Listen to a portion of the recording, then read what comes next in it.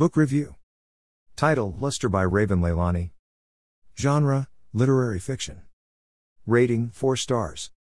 I didn't know much about Luster and it wasn't originally on my radar until I read the synopsis. From what I understand, it is following Edie, a young 20-something as she navigates her life, including an open relationship with a married couple. Color me intrigued.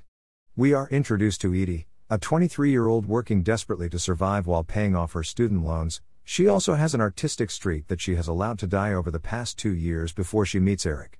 Eric is a married man whose wife has agreed to an open relationship, and after a month of speaking online they finally decide to meet. This first meeting is interesting. As we know, Edie is trying her hardest to impress while not seemingly overly interested, while Eric is at a stage in his life where he can be completely honest, and she immediately notes how the 23-year age gap between them is both a huge and minuscule thing. There is also a huge amount of sexual tension between this pair, but it doesn't come to anything yet as they arrange another date. But after this, Edie paints for the first time in 2 years to recreate Eric's face, which shows the impact he has had on her even in this short time. As we approach the 1/4 mark in the novel, Eric and Edie continue to go on dates, and eventually they have a conversation where they go over the rules that have been set down for this relationship, mainly by his wife, Rebecca. It is clear to see from the list of rules and how Rebecca constantly changes them that she isn't happy with the fact that her husband of 14 years is sleeping with someone else. However, we do see early on that Edie has a bad history with sex, starting with an abortion when she was only 16, and it never got better from there as she was always seeking some kind of approval. The first time she and Eric actually have sex, it is clear that something else sparked the way Eric is acting that night and why he takes her back to his home and has sex with her in the bed he shares with his wife. For a long period after that she doesn't hear from Eric or see him, so she decides to go to his house and finds it open, but this leads to a face-to-face interaction with Rebecca, which Edie doesn't want, but she also doesn't want to leave either as she knows Eric is going to be there. It turns out that this is the couple's 14th anniversary party, but what intrigues Edie the most is the small black girl she sees around the house, who later turns out to be Eric and Rebecca's adopted daughter, Akila. So far, the premise of this relationship is very interesting, especially now the wife is involved, but I don't know where it is going to go from here, as the relationship didn't really seem to be going anywhere in the first place.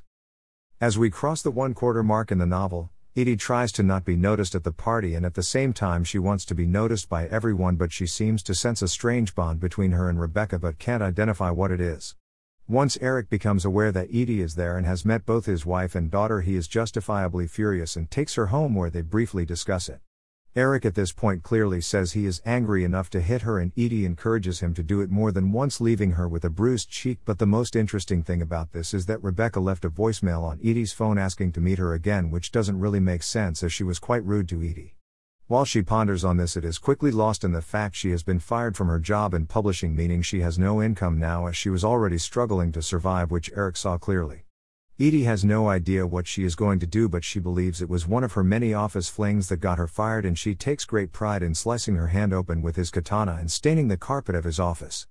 On her way out, she briefly speaks to the only other black girl working there who is going to be given her job, and they discuss why they were never friends when they could have been.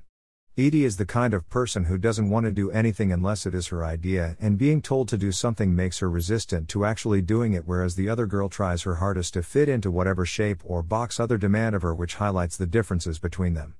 Edie is a very tortured person, as I am coming to see, and she does really find anything wrong in letting men use her, whether it is for sex or pain, and sometimes, like with Mark, a combination of the two.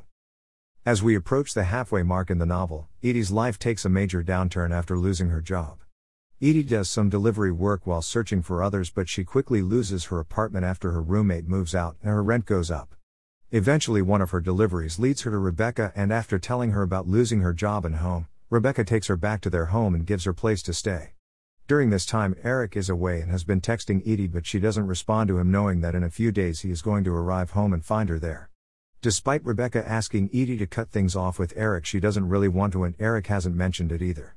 With this pair, it always seems like they are walking the line between Ager and something else.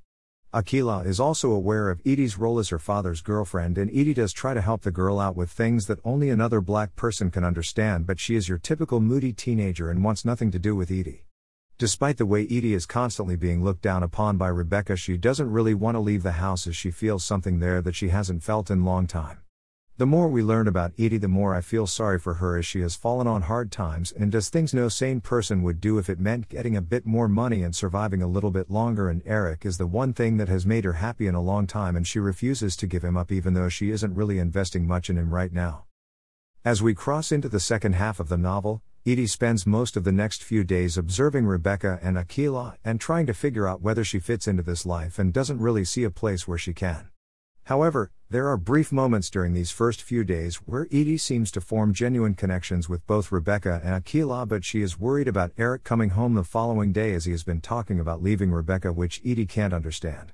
That evening, Rebecca takes her to an impromptu concert where they end up leaving battered and bruised from the mosh pit to find Eric has returned home early, and I don't know how he is going to take the news that Edie is living temporarily in his house, as she hasn't mentioned that fact she lost her job or home to Eric at all.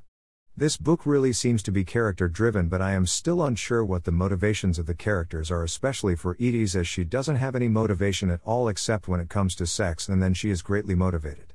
I am torn about how this book is going to end. It could be tragic with Eric and Edie's relationship falling apart because it was never going to work, or it could end up being a situation where the relationship extends to involve Rebecca as well as Edie together rather than separately, and I can see Edie becoming a good influence and possible role model to Akilah, who needs one right now.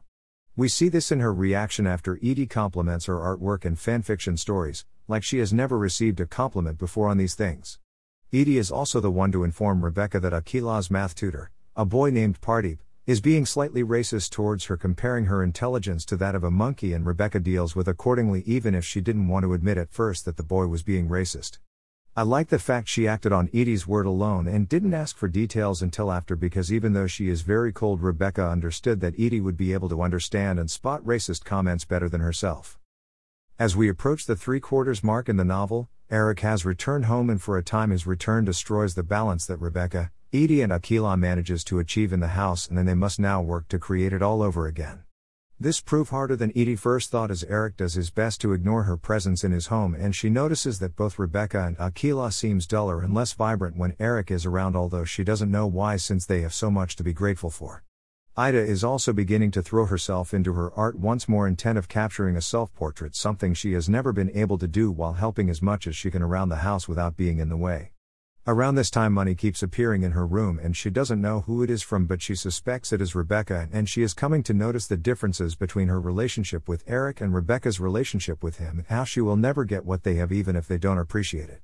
The biggest change during this time is the relationship between Edie and Akilah, who have become quite good friends, as Edie shows her how to care for her hair and helps her find new hairstyles.